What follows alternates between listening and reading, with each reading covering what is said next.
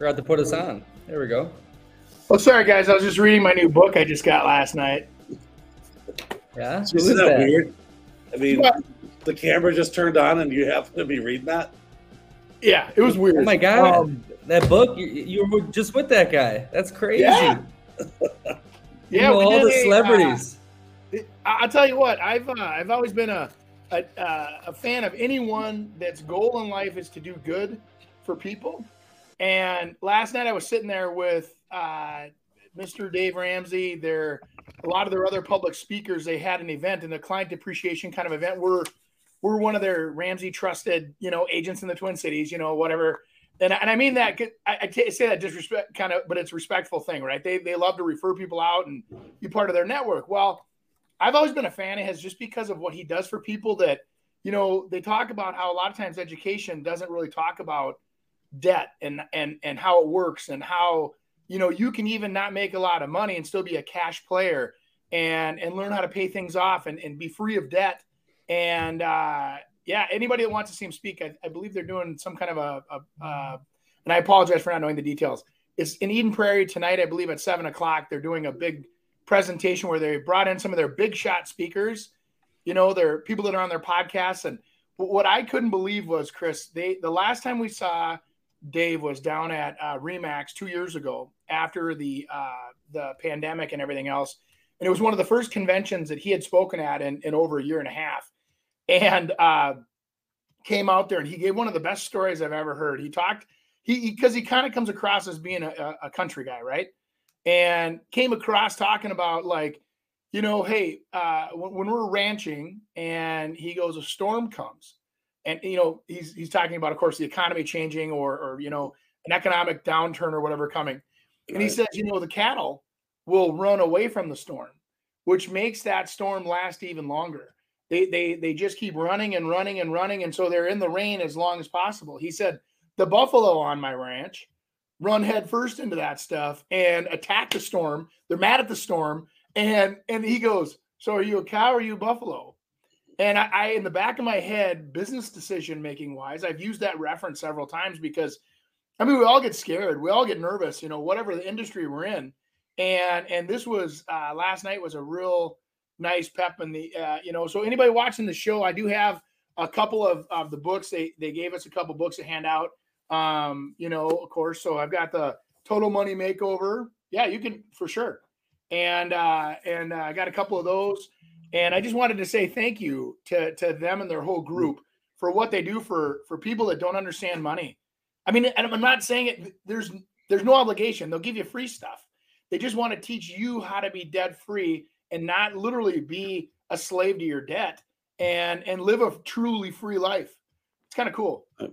I remember the old days when you invited me to those things. That must have been a long time ago, though. Yeah. But it was downtown. Where was it? At the Four Seasons right downtown, which was pretty neat too. That was hats off to those. Obviously they know what they're doing, from the way the valet talks to you to the way they hand walk you up to the party and introduce you to the host of the party. And it was just first class the whole way. And I just, my hats off and complete gratitude go out to their team for what a wonderful evening it was. And very inspirational. I didn't realize, Chris, he has like 23 million listeners of his radio show. He's the second largest listened to syndicated radio show, I believe, in the country, and has one of the top 5 podcasts. Because he goes, hey, like in the Twin Cities, there's a limited window of radio stations that will cover. But it's interesting, just, background in the background, teaching you how to be smart with your money, smart with credit cards, whatever. And it's kind of neat. He goes, the podcasts are where it's at. He goes, and that's where, people that want to tune into the Dave Ramsey podcast and listen when you want to listen. It's kind of cool. So you have more listeners than us? I think about by 200. I think it's from show to show. It depends, kind of. You know what the funniest thing though was? We were talking to when I got there after I met Dave and was walking around trying to introduce myself to a few people. And I'm sitting there and all of a sudden I'm talking to this guy named Drew. And I'm like, being very honest about what I think of the system and how, the customers come to us and how I said, I go, I would really like to be involved with the preferred accountants and the preferred they have like financial advisors. And I said, why would we not be a cohesive group? So when somebody comes in for help, they can bounce off anybody that's in this, like, whatever. He goes, we should walk over and talk to Dave about that. Yeah. I'm like, no, I'll just drink my soda over here in the corner. I don't need to talk to anybody that's. No. Anyway, thank you, everybody that was there. And like I said, if anybody wants, I've got a few copies here of the Total Money Makeover that he gave me to give out to people that are interested in learning how to remodel their finance. So anyway.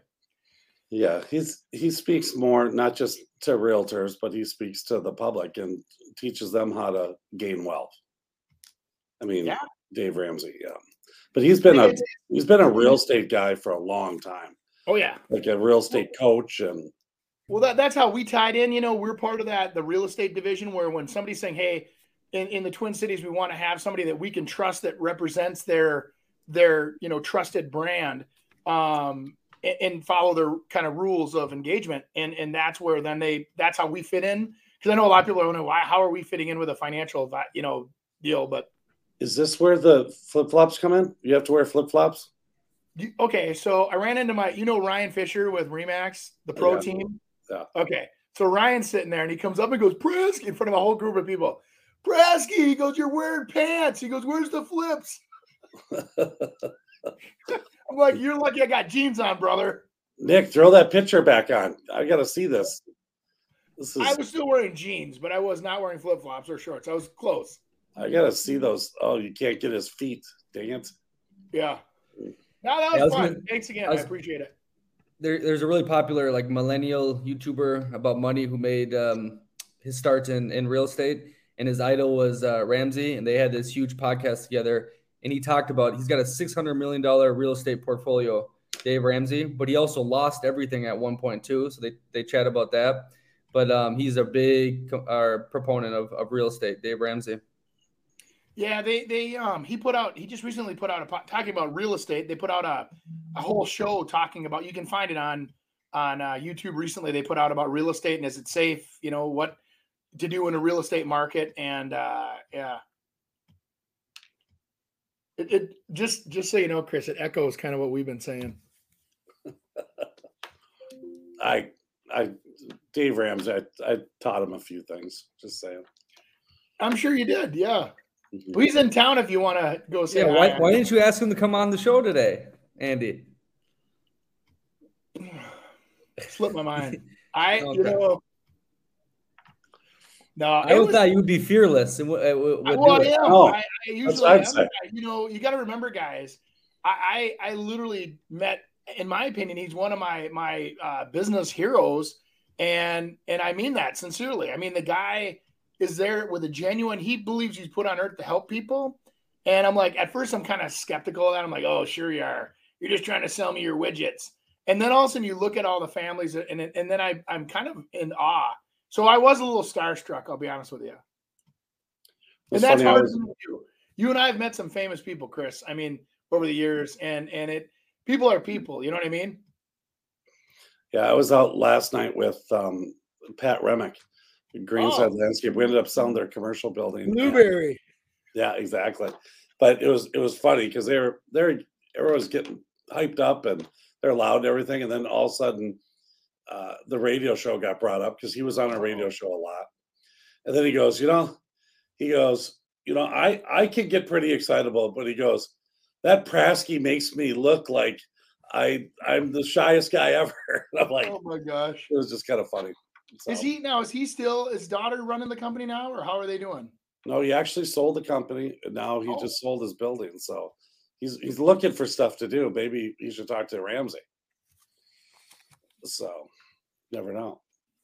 I think it's interesting how a lot of these people build wealth as well, because they are. It's basically when you get these big portfolios and stuff, it's not usually you that has it. I mean, you have a bunch of partners that are involved in it. You might be the managing guy, but it's guys like Andy and I that are finding deals, then basically putting those deals together to get investors and. Maybe people that want something a little more safe or believe in kind of what your your thought processes and how you're going to grow it, because a lot of people will build investment, real estate investment purposes with like a bigger picture in mind. So maybe it's health centers or something, and then they're going to go off and try to sell them all to one person, because those big health centers knocking off onesie twosies aren't a big thing for them. If they're going to grow, hey, give me 15 of them. And then all of a sudden you put together those 15, you get a group, and you got 600 million into them, and you sell them for 900 million. Everyone's going to be pretty happy with their return on that. So it's for sure. Yeah, it's an interesting world, and but you got to take a chance. And where you said like Ramsey, he had 600 million, then he lost it all. I mean, that's what we find in these markets, and I think that's where we lead into this. How's the election going to affect Minnesota real estate? And I think my opinion on that is that what's changed? Nothing's changed. So it's like, I think it's more the national part that's going to help or hurt the real estate market, because Minnesota is generally pretty strong, and people fight through it, and they kind of go on with their lives, and and I think it gets pretty heated during the election cycle, and half the people lose and half the people win. But I think our real estate climate is more about the national. What do you think? So, in 2 weeks, everybody will be calm again and moving on with life, because there's nothing you can do about what, is whatever you think is great or not great or whatever, right? So you're back to normal. What you have to look at is that the people that do make the decisions at the Fed level, do they think the economy is cooling enough to where they can control the economy again, or is it still out of control in their opinion, where they have to do measures that will affect interest rates, like mortgage rates and things like that? And so, a lot of that, the reason why mortgage rates jumped so high in the spring was the Fed had basically said, we're warning you, we're going to do 5 increases throughout the year. So it's not a shock. That's in an effort to actually control the stock market and not have these big drops and ebbs and flows of investors coming in and out of the marketplace. So they warned everybody, hey, we're gonna raise it 5 times. What the bankers did is they just raised it all the way up to adjust for all 5 adjustments. So a lot of what's been happening now has not been as effective. But what we're going to see is that if they go from here now, again, they start adjusting again, is what I think most of us are a little aware of. On the other hand, who knows? Maybe, you start seeing some of these recessionary numbers hitting the rags, and all of a sudden it starts affecting the fact that they need to keep the economy moving and not kill it.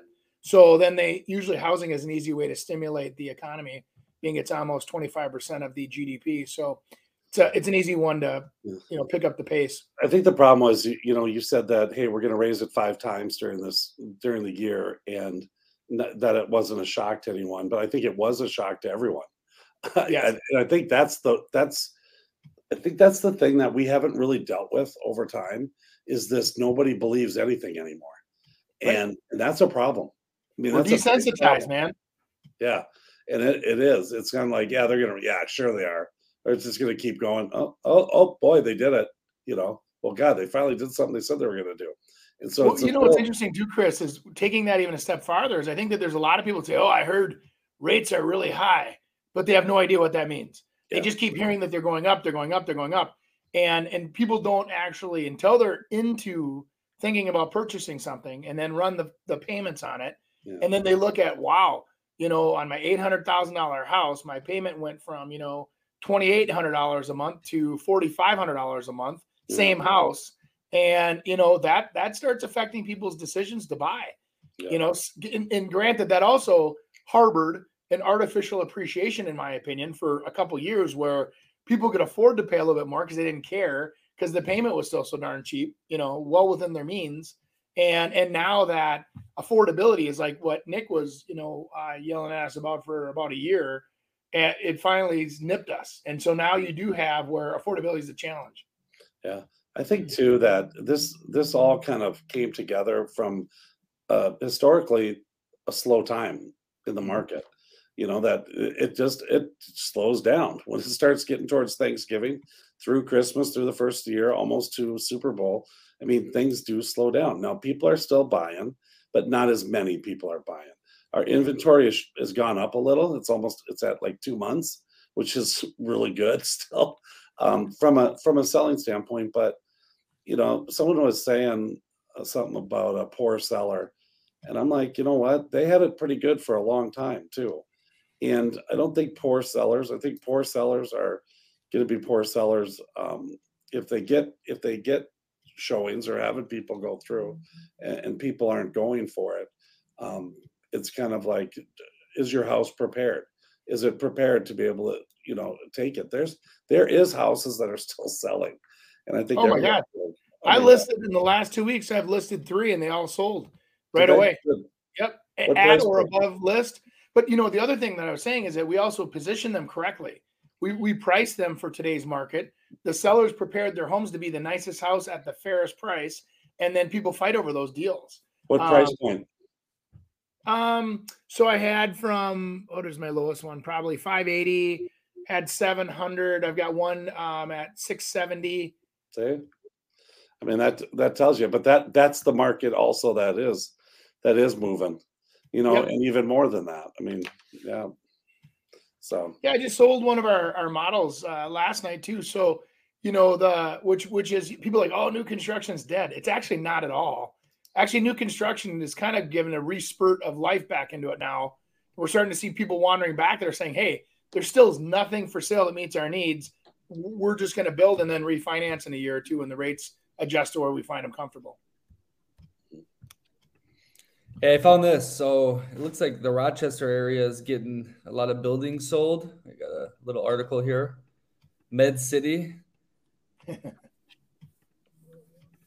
Midway, yeah. A pair of Rochester stores sold for $12.7 million amid wave of Med City real estate deals. So obviously this is kind of more south of where you guys operate, but is this a good sign for the market? What do you think? I think that is kind of interesting. Boy, I'll tell you, I mean, in contrast, I was driving, I was on the phone and I was talking, and I just kind of like wandered to the Burnsville Center. And I just drove around that place, and I couldn't even believe it. It just looks like it's almost a ghost town. So it's nice to see that some of that stuff is selling, and maybe someone's going to start renovating it.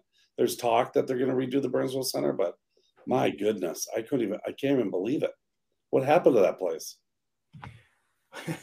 Well, I think retail, it's showing you that retail is shifting, and a lot of times these smaller towns, and I mean smaller very cautiously with a town like Rochester compared to the Twin Cities metro, but my son works down there at Mayo, and he said he's never seen such a high concentration of nice restaurants in a small town in his life, because everybody down there makes really nice money. They also have a thriving BMW dealership and a Mercedes-Benz dealership in Rochester, right? So it's like, the medical industry that's there is very well paid. They like to entertain. And what the city of Rochester has been trying to do here, and the Mayo Clinic and a bunch of those, from what I've read, have been trying to keep everybody there. They don't want you to take your $500 night out on the town and go to the Twin Cities. They want you to stay down there. So they've encouraged, a lot of new growth. They've encouraged a lot of, so now how does that attach to retail? I think some people go shopping when they're bored. And especially in that area, that might be one of the activities that's maybe more popular than it is here, Well, and it's also, remember, I mean, a lot of people are traveling to Mayo to get help. Yes. And they usually have people that bring them there, and they have to hang out there. And right. I mean, I know people that do those presidential fitness checks, and those are like 3 days long. Yep. That they have. I mean, they're extensive checks. Well, typically people who get those are high wealth type people as well. So they're shopping, they're moving. I've got another guy that I know that does apartment buildings down there, and it's been fantastic rental wise. Oh yeah. So yeah, no, it's ridiculous. I know my son has a 2-bedroom apartment down there, and he's on the outskirts of town and paying $2,200 a month. And that's the cheap rent. Most of the 2-bedroom units that are anywhere near anything that's walking distance is like $3,300 a month or more. Yep. And so he's forced to take a shuttle bus, which it works fine. once you kind of get used to the groove of that, hey, my apartment building is full of Mayo employees, and literally every 10 minutes there's a bus that goes to Mayo and back. And so it's really cool how they've designed this. But what, I don't know, Chris, I don't know what phase they're at with this, but they had a $12 billion city renovation budget that they were launching a few years ago, where they were going to redo their airport. They were going to redo everything from hotels to the whole entire experience in Rochester. So it was a world's destination.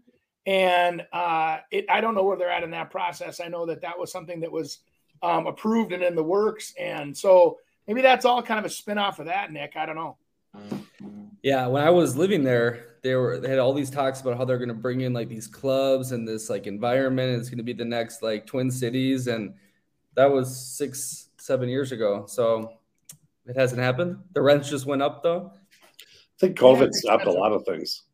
Oh, okay. You know, it just probably put it on pause, and they're probably going to do it. But yeah, I mean, but the area you lived, Nick, was kind of not a pleasant spot to be. But it was close to the city center. You could get there pretty quick. Yeah, it was just off. Yeah, it was really close, but it wasn't. I mean, there's some areas that obviously everywhere that's what you're going to get, but sure, the college. It wasn't that exciting, but they did a lot of upgrades to the college as well, at least sports-wise. So. All right, here we go. I got a couple things here. Should I be worried? I found these. I want you guys to make me not worried. Okay, here's the first one. Oh, boy. Wells Fargo reported a 90% decline in mortgage originations. That is insane. I'd believe that. Be worried. If you want to know if it's true, that's probably true. People don't want to pay for expensive money, do they? Weird. Yeah. But I heard there's tons of layoffs that happened at Wells Fargo. Maybe they already happened. There was a ton that already happened. I mean, they're coming, yeah. If you follow those, I mean, seems like every week somebody's laying off 800 more people in that industry because the refi business was just printing money. It was people would call in and say, yep, I want a refi, and it would just write up the deal and everybody'd make money. And it was easy, so they could hire easy. They could, and now it's all purchase business. And I know, Chris, you've probably had the same experience. I have never had more mortgage originators, the mortgage salespeople, call on me than I ever have in the last probably 2 months. I mean, I've got so many mugs laying around my office from all these different mortgage companies, and just hey, let's go to coffee. And I got to be honest with you, I'm a little bit resentful of these people because I'm like, where have you been the last 6 years, you jerks? I mean, when we were growing our business, and all of a sudden now, sure, you want to dive back in and latch your hook onto my moving, business. Of course you do. Yeah. So and then that's where it kind of gets into an odd relationship with lenders and with real estate agents, because a lot of people, truly believe they're in cahoots together. They're really not. The RESPA and all these other, federal agencies and local state sponsored entities that monitor that and regulate that you can't pay to play, right? So there's a clear distinction between, like, if they run an ad together, they have to be 50-50, they have to pay 50-50, and they all share all the leads that come in. On the other hand, when an agent refers you to a loan officer, it has to be out of merit. It has to be because they're good at what they do, or you've got past experience with them.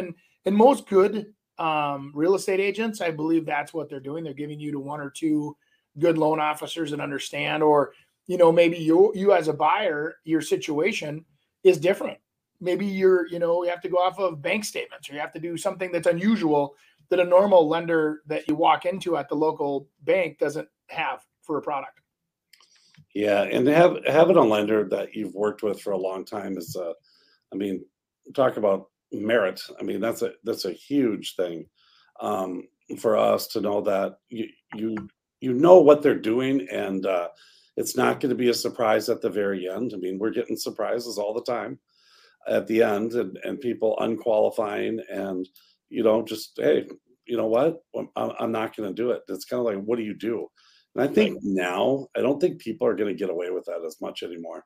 I think people are going to fight it, and force them in which to be able to purchase, where before it was like, all right, let's just get rid of them.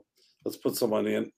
We'll get it back in the market. And gosh, I'll probably even make more at this time. So I think it's getting back to that, where we didn't have that a lot before, because it was I don't know, in the last couple of years, there's just a lot of things that were just not fun and great. And that was one of them. It's just like everyone kind of lost their, like sellers are trying to get the most amount of money they can, and they're pitting buyers against each other. Buyers are frustrated because they're losing 5 or 6 or 7 times. And then all of a sudden a little hiccup happens at one point, and then it's like they just go after each other, and it wasn't great. And I just think that, we need this. It happens. These are cycles, and it's what we go through. And, and it's, if you have to get rid of your house quicker now, I mean, you have to go with a value price. That's it. Well, but here's what's crazy though, Chris. Your house has appreciated. What did they say? 100% in the last 7 years. Right. So, when I say boo-hoo, I mean that because you're still in a great equity position. Right. The average Minnesota family last year appreciated $28,000. I mean, this year, so far this year. So, and they're anticipating most people are 2 to 3% appreciation again next year, even amongst all the crazy things going on with, inflation and everything else. Because of inventory. Inventory is the key. I'm telling you. You're not going to get, like we've talked about this, Chris. If your house is worth $800, you're going to list at $775. You might get multiple offers and end up back at $800. If you list at $800 or $810, you're doing it backwards. Now you're chasing the market, and what happens is people use you as an example of what not to buy. So they go out and they see 3 houses and they say, "See that one that's at $810? We got to fight a big fight to get that down to where you want it on price. This other one's at $775. Let's offer, $790." And then all of a sudden, boom, you win. Your house sells. They give you the closing date you want, and then like you said, Chris, I really like the fact that, we feel like it's a win-win market right now where you're still getting a house. You're still giving the seller a fantastic price. The buyers feel like that it's a very fair price, and they're getting home inspections done now. There's contingencies that are being cleared organically, with just having the process flow the way it's supposed to flow, which leaves you less exposed in the big picture, right? So if you're down the road, I mean, I truly think these are going to come back to haunt you guys. You never told me that there was mice problem in the fall. You never told me that there was a leak in the, well, I didn't do a disclosure. I did a waiver. Why'd you do a waiver? I agree. I said that when it was happening, that inspection thing later on is going to come back. It's going to come back if the market turns the other way, because people are going to be like, well, I overpaid for this thing, and I paid $30,000 more for it. What the heck? What's another $1,500 to get an attorney to kind of go after someone? And sometimes the $1,500 is going to get you $5,000, $10,000 like that. People are just going to pay it because they're scared. Cheaper. Yeah, and they're scared. They don't know where it'll end up, and gosh, it might be 30. I'll try to make a deal with you, kind of thing. So for sure. Yeah. Whoa. Oh boy, what do we got here? So the Phoenix Metro canceled and expired listings the last 30 days, 3,148 for a total quantity of properties that have either canceled or expired. So that's, I heard there was a close to a 30% fallout rate on written purchase agreements nationally. So purchase agreements that are already done on their way to closing, they just fall apart, which is the highest we've seen in a long time. People just, weirded out with their jobs or whatever. And hey, you got to buy when times are right for you, right? I mean, you can't, if you're worried about your spouse's job and you're going in and you need that spouse's money to pay the payment, and you're going to buy a house and your company's already said, hey, by the way, we're heading into a storm here. We don't know what's going to happen. And you continue to proceed, might be putting yourself in harm's way. You know what I mean?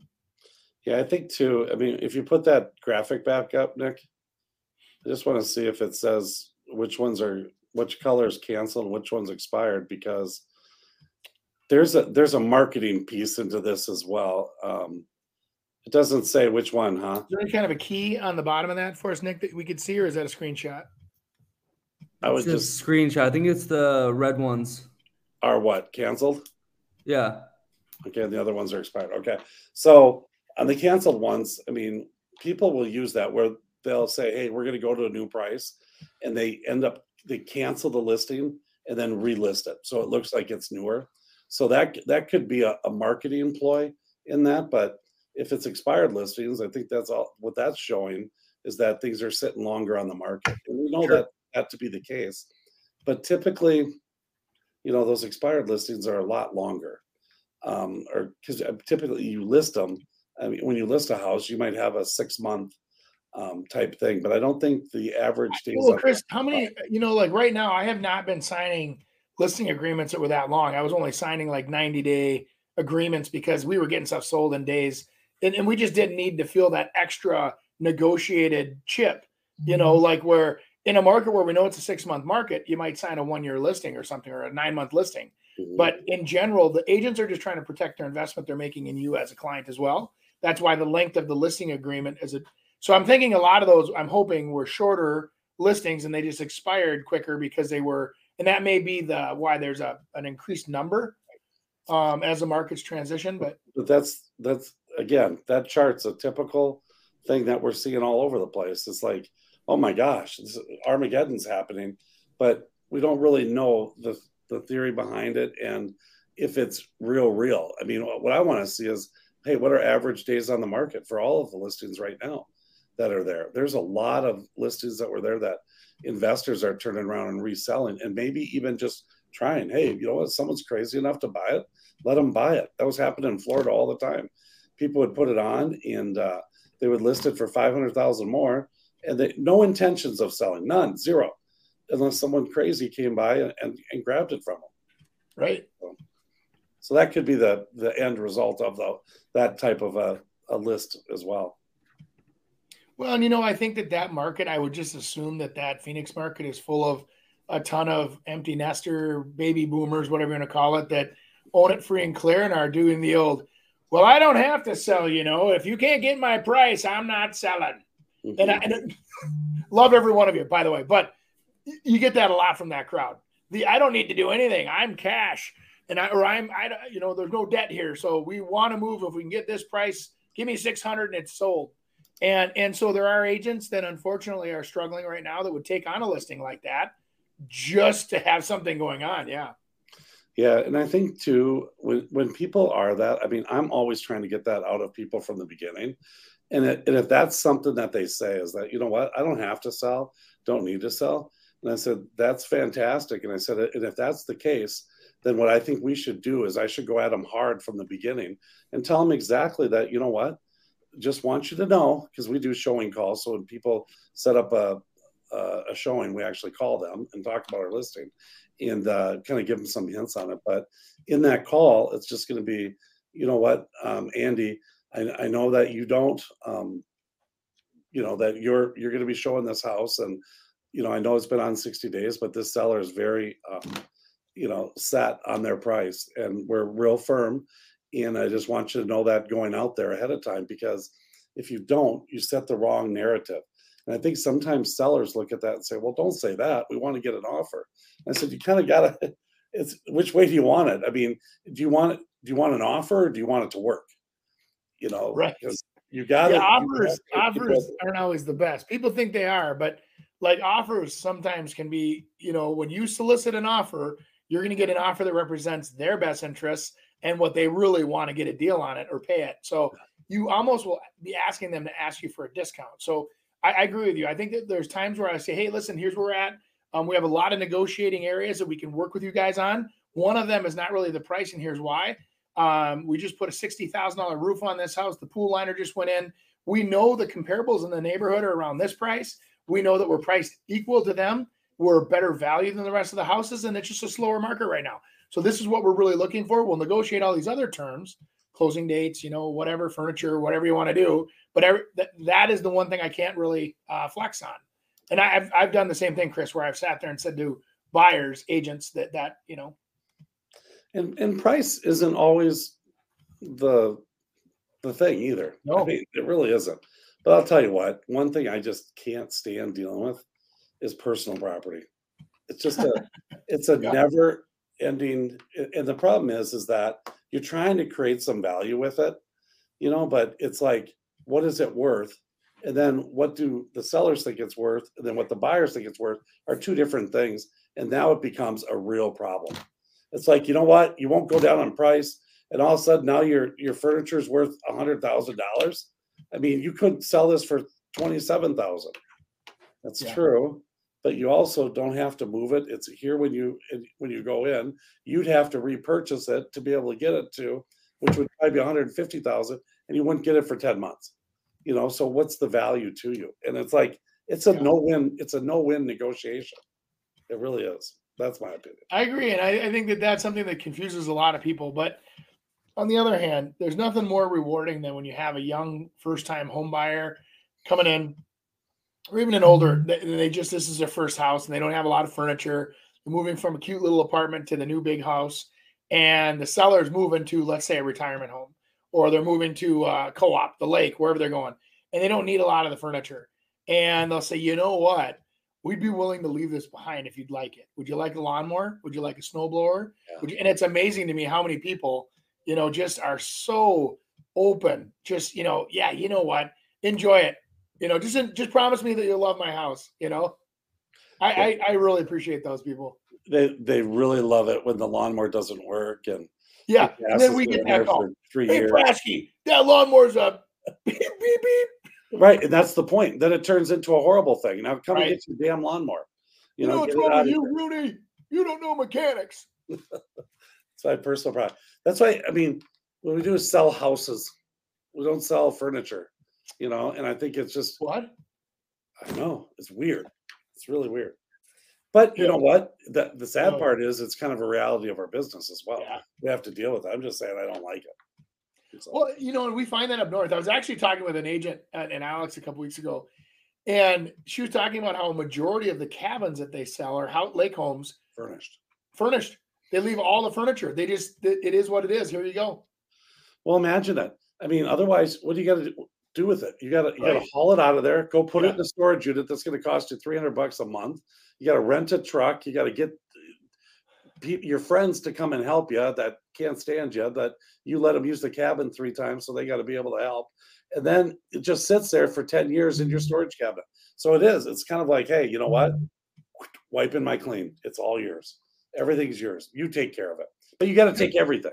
Remember when we had the Alexander's Mobility? Remember Alexander's Mobility? Those guys would come on our show, and we'd talk about moving logistics and things like that. And they were, just some of their stories. Chris and I could talk for a couple shows on that with the items that they would move for these executives and big shots. But he said there's a lot of times where people would say, all right, we're moving everything down to Phoenix and put all of our furniture in a truck. And he would tell me there's a lot of times where loading up that truck, and let's say it costs $12,000 to move all that from Minneapolis to Phoenix, and their furniture is worth about $2,500 total. Yeah. And they would literally, of course, it's your stuff, so you can do what you want with it. But they a lot of times would advise people saying, you may not necessarily want to do this. You may want to just sell all this stuff and buy all new down there or whatever. And I think sellers always believe that. Well, I paid $4,600 for that couch.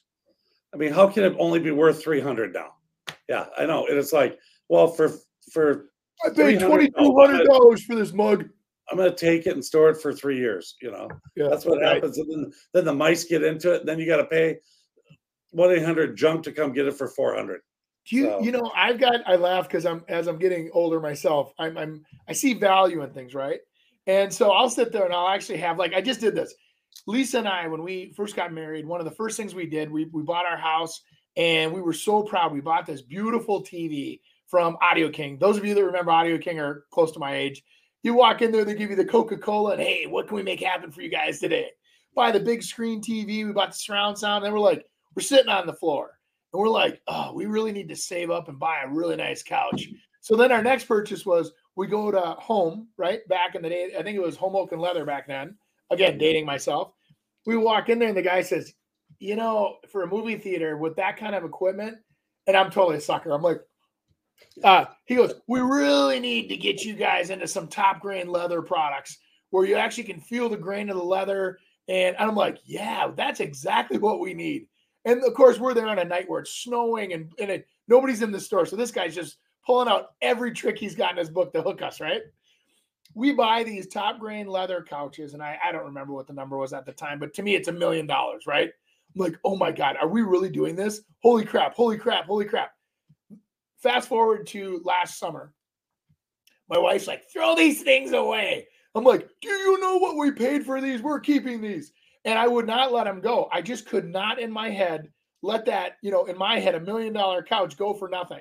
And so thank God I have a son that moved to Rochester and said, can I really have those couches? And then as they left, I felt good knowing they were going to a good home. And then I literally said, as I left his apartment, I go, quack, quack, no back. It's yours, brother. I was just going to say, when you were complaining about those couches, I was saying, luckily Connor was like 4 years old at the time, and you knew he was going to move out when he was 24, and he could use those couches. So save them for 20 years. I even went to that. I think that I don't know if they're in business anymore. Gopher Foam, and I redid all the cushions a couple years ago, so they're all like brand. I mean, I spent like $1,000 on cushions in this thing, dude.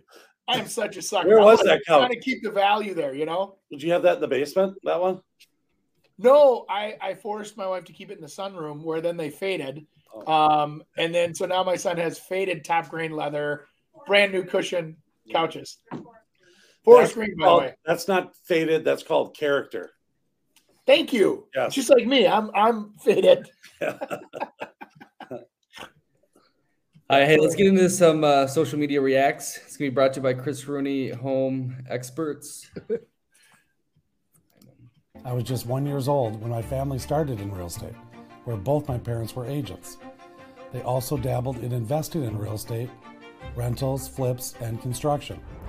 After college, I went right into getting my license in July of 1990. As a 23-year-old agent in an industry that looks nothing like today, I had to know more for my clients to choose me. There wasn't Zillow or social media to tell them how good I was. I had to win them over with knowledge. With knowledge comes confidence, and with confidence comes results.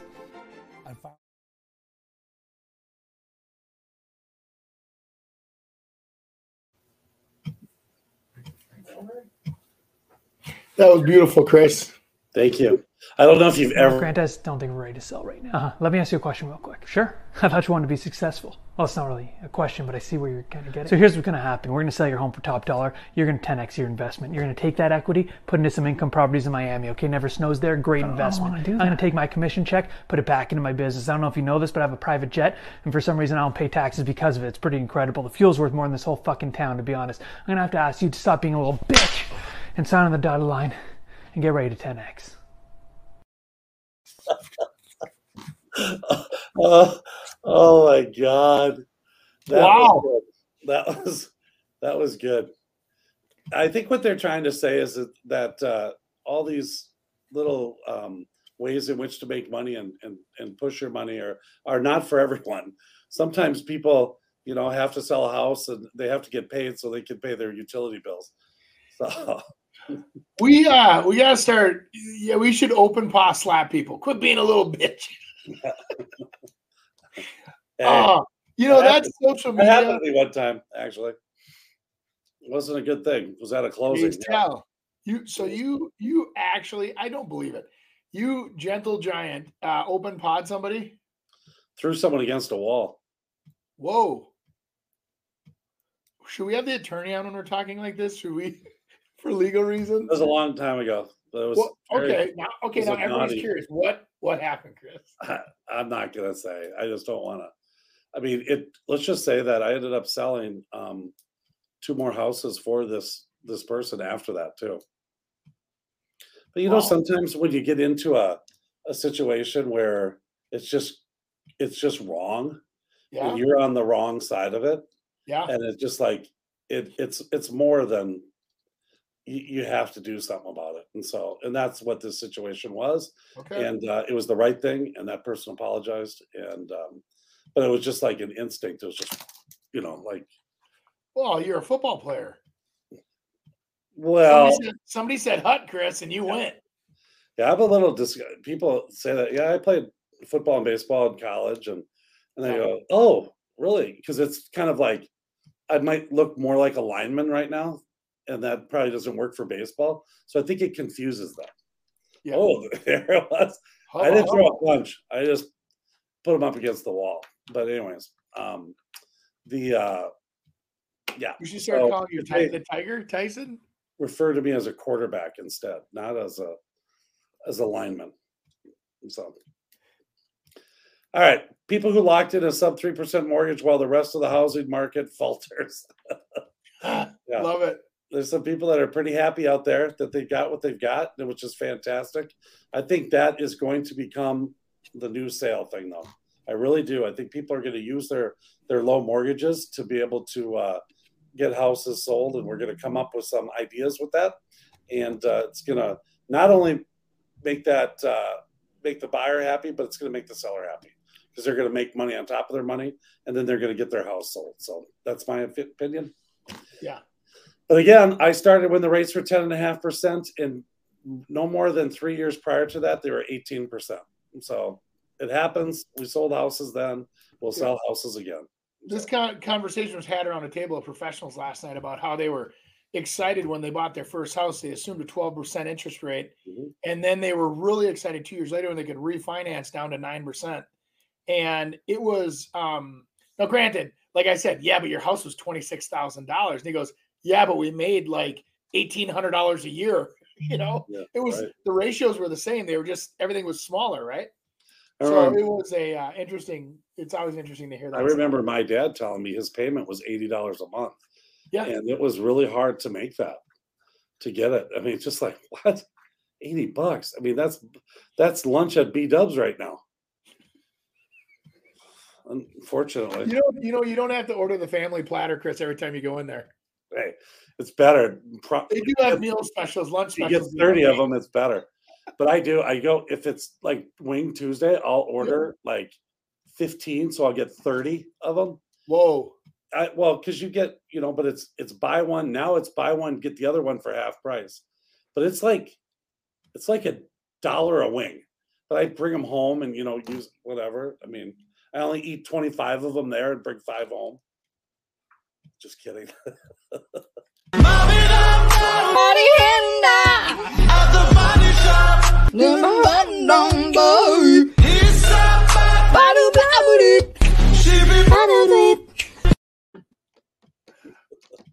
Amen, brother. I got a great idea. I got a new TikTok idea for Andy from that. That's a good one. I like that. That was funny. Just makes you watch it. I mean, again, I think all of these things are the cuter you can get, they'll maybe follow you, and then they'll watch when the good stuff comes, when you actually have something to sell.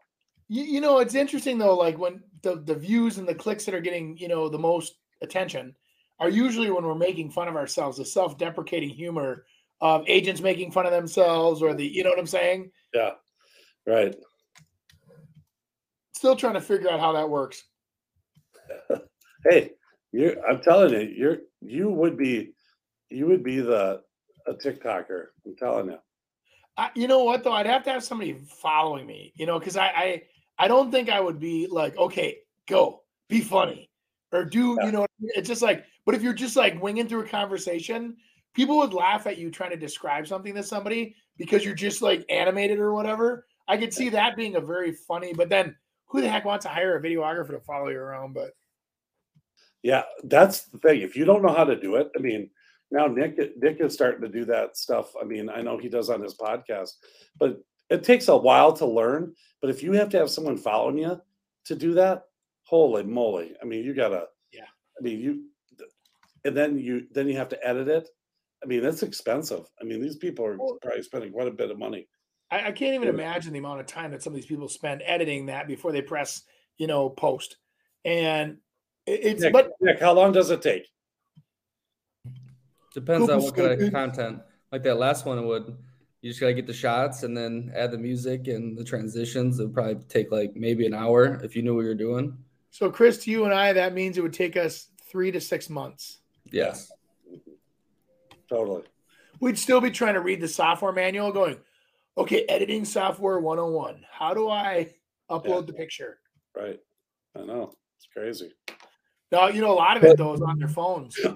But this one, exactly. So this one is recorded from her phone, this next one, and they got a ton of views, and it's, I think, going off a trend, but I'm curious to see what you guys think of this.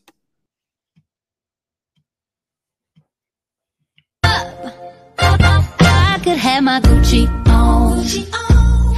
could wear my Louis Vuitton, but even with nothing on, babe, I made you look.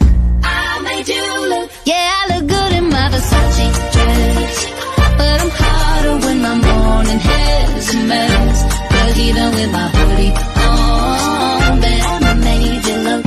I made you look. Mm-hmm. Well, you can see by the look on our faces, we're completely what?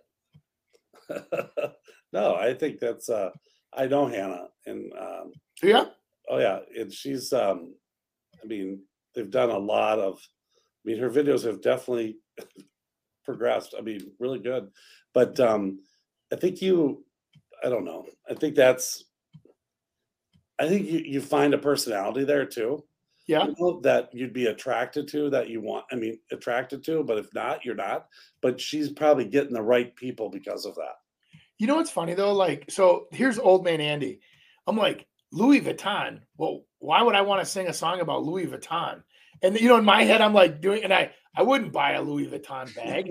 Why do I want people to look at me? I hate it when people look at me. You know, so like for a young lady who loves that attention, maybe that works great. But don't you think it's more about, hey, this person can be anyone you need, versus? No, I thought it was. Me personally, I thought it was an ego stroke. Look at me and how cute I am. Look at me, and that's what I took it as.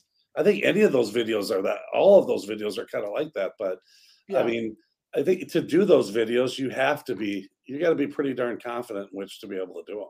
Well, I mean, and she's an attractive to walk out there. You know, you're going to get attention. She could be selling soap. I mean, she'd get your attention. You know what I'm saying? So it's like, just by the fact that she's in real estate, I'm still waiting for that tie, because it's more of a style of advertising to me than it is they could be selling bikes, furniture, interior design, paint colors, whatever. Look at me. And like, so it's interesting, the song choice. And then, well, think about this. I mean, so would you think like, hey, she's spending too much time, she don't have time to sell my house, kind of thing? I mean, she's doing too many of that.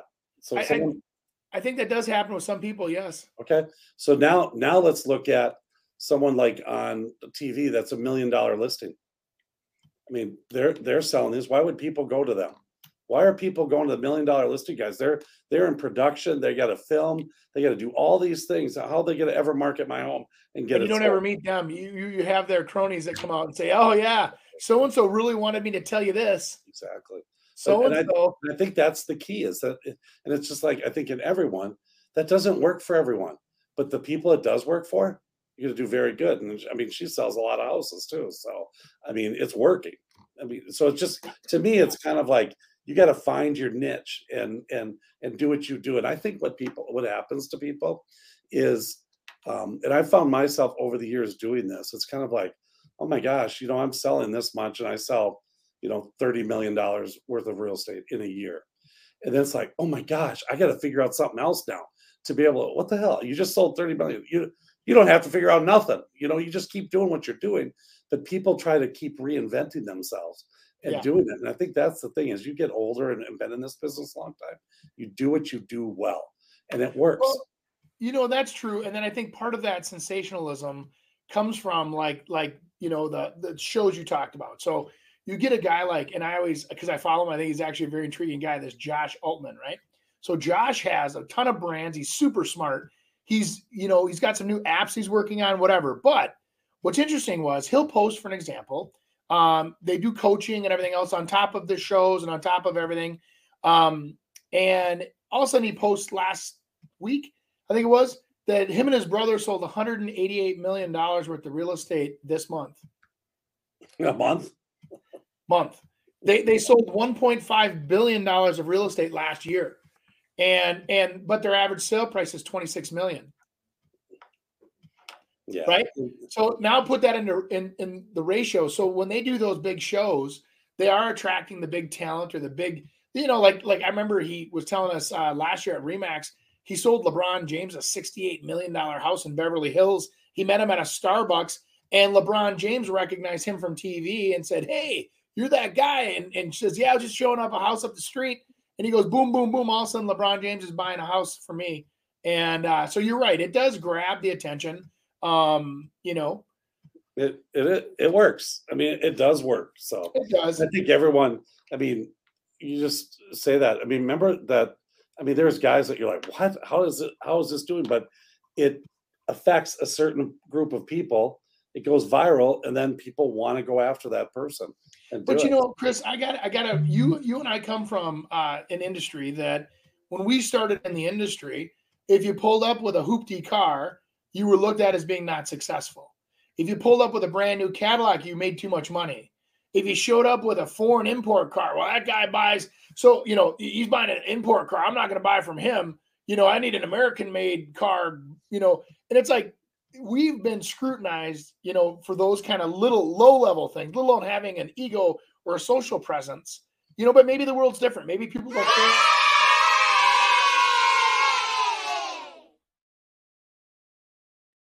I thought you lost that button there, Nick. Yeah, I don't know. I think it's kind of cool that people are going out on a limb and being who they want to be, and they're creating it, because I think, you know, when you were just saying that, like me and you, I mean, you were stuck at, I got to do it the way everyone else is doing it. No, you don't have to do it that way. You don't. I mean, you can be living in, where are you? You're in Warsaw and doing what you're doing. And I just think that, I think people should do what they want to do, and it'll work for them. And it's what they want and what they do. Yeah. And I think that's in real estate too now. I really do. And I think underlying, you know, I mean, and I'm going to talk about her because I know her, but she knows what she's talking about too. I've talked to her. Yeah. So she knows real estate. And we're not talking, I know, she's even from. Any of those people, as long as they know what they're talking about underneath, I think that's a big thing. So do whatever you got to do to attract your client and your person, but know what the heck you're doing underneath. You know, so old school Andy thinking, right? I'd rather have, you know, somebody where I saw a video of them and how busy they are and how successful they are with their clients, saying, man, it's amazing the service level we got, the attention to detail, the, you know, happened just the way we expected. To me, that's a more valuable video. I don't have time to be entertained. So I don't sit like a lot of my friends and family members do. They sit on those and watch videos all day. I can't stand it. It drives me crazy. I actually will. I'm the first guy that will leave his phone shut off. And that's how I like to spend my time, is quiet, you know, or I'll go hunting or I'll do whatever. So I know I'm different, but on the other hand, if I did spend the time to research somebody, I don't know if I'd want to see a bunch of cutesy look at me videos versus here's what I did. Here's how I sold it. Here's my strategy. Here's how I got the results my client was looking for. I'd hire that individual, you know.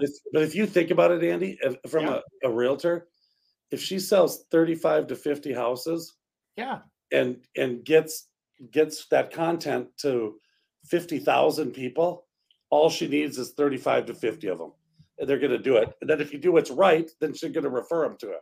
So it's kind of like, it might not be, that might not be who I pick, or it might not be who you pick, but I need 30 to 50 of them that will pick. She might be hitting her audience perfectly. You're right. And you know, but like, again, just remember, Chris, you and I couldn't pull that commercial off. No, exactly. Can you imagine the two of us trying to do that commercial? I couldn't get that towel around me. I'll tell you that. Right? We'd have the gap going down the front. Oh my God. And we'd have to blur it out so I can see us. See, Andy, be hilarious if you duetted it. So you took that video and you put it on split screen. Yeah, that's what everybody wants to see. You and Hannah could have a dual video going. No, I'm going to let Hannah have the attention she deserves. Okay. She actually, nice lady, nice attention. That's awesome. Very creative ad. I think she's wonderful. Good luck. But here's what I want to say though. So like Chris, you were saying that they're being themselves and they're doing these content. A lot of the times these are trends. So they're taking what is popular and they're just putting themselves in there and then substituting their profession, right? Oh, so they're mirroring something that's already popular to be yes, funny, and then it gets trendy and viral where she puts out a lot of people. It's not like she just made up in her own head. I'm pretty sure, but that's normally how these go. So she could be selling appliances and they just switch. Yeah, you switch the thing. Yeah. Gotcha. Dick, tell me if this is true. I mean, because you pick out these videos and you do all these. You grab them based on what's trending, and all of a sudden it happens. I know that girl. I mean, typically, I don't know any of these people and stuff like that. So it's like, so something's working. Is she and local, it happens to be Chris? someone we know. I'm just curious. Is she local? You know her locally? Yeah. Oh, okay. Okay. Yeah. I didn't even, Yeah. I just noticed her name was Hannah because I have a daughter named Hannah. Yeah. I didn't see her last name or anything. Yeah. No, she That's works. interesting because I typed in a real estate agent and going through, like, I'm in Warsaw right now, so I'm not in the local market, and the algorithm showed me hers, which is pretty impressive. That means it's reaching pretty far. Oh, for sure. Yeah. Cool. Okay, hey, beautiful. I Tell her we talked about her. I forgot though, Andy, to do your ad. So this show was brought to you by Andy Praske Preferred Home Team. Well, they said I could have 30 seconds on the show for a quick ad. Andy Praske, RE/MAX Advantage Plus, Andy@Praske.com if you want to email us. Here's the thing. 22 years in the business, over 1,400 sales. I'd like to help you with your real estate needs. If that's buying, if that's selling, if that's building, whatever it is, give us a call, send us an email. Let's get you started on your real estate journey. I'd like to help you on the way. Lots of experience here, and I would like to put it to work for you. Andy Praske, RE/MAX Advantage Plus. Thanks for listening to the show.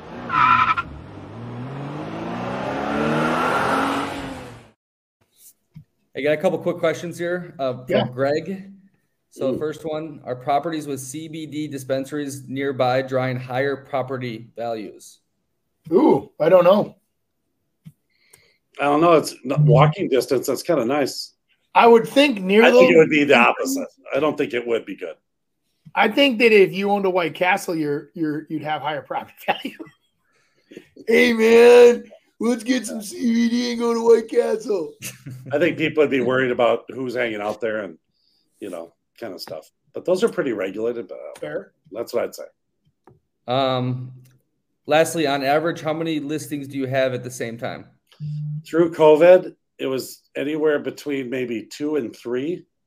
And now, I always had 15 to 20 going at a time. Yep. And now I'm seeing myself like around 10, which is like, it's weird to kind of get back to that, but I think it'll end up being, back to that 15 to 25.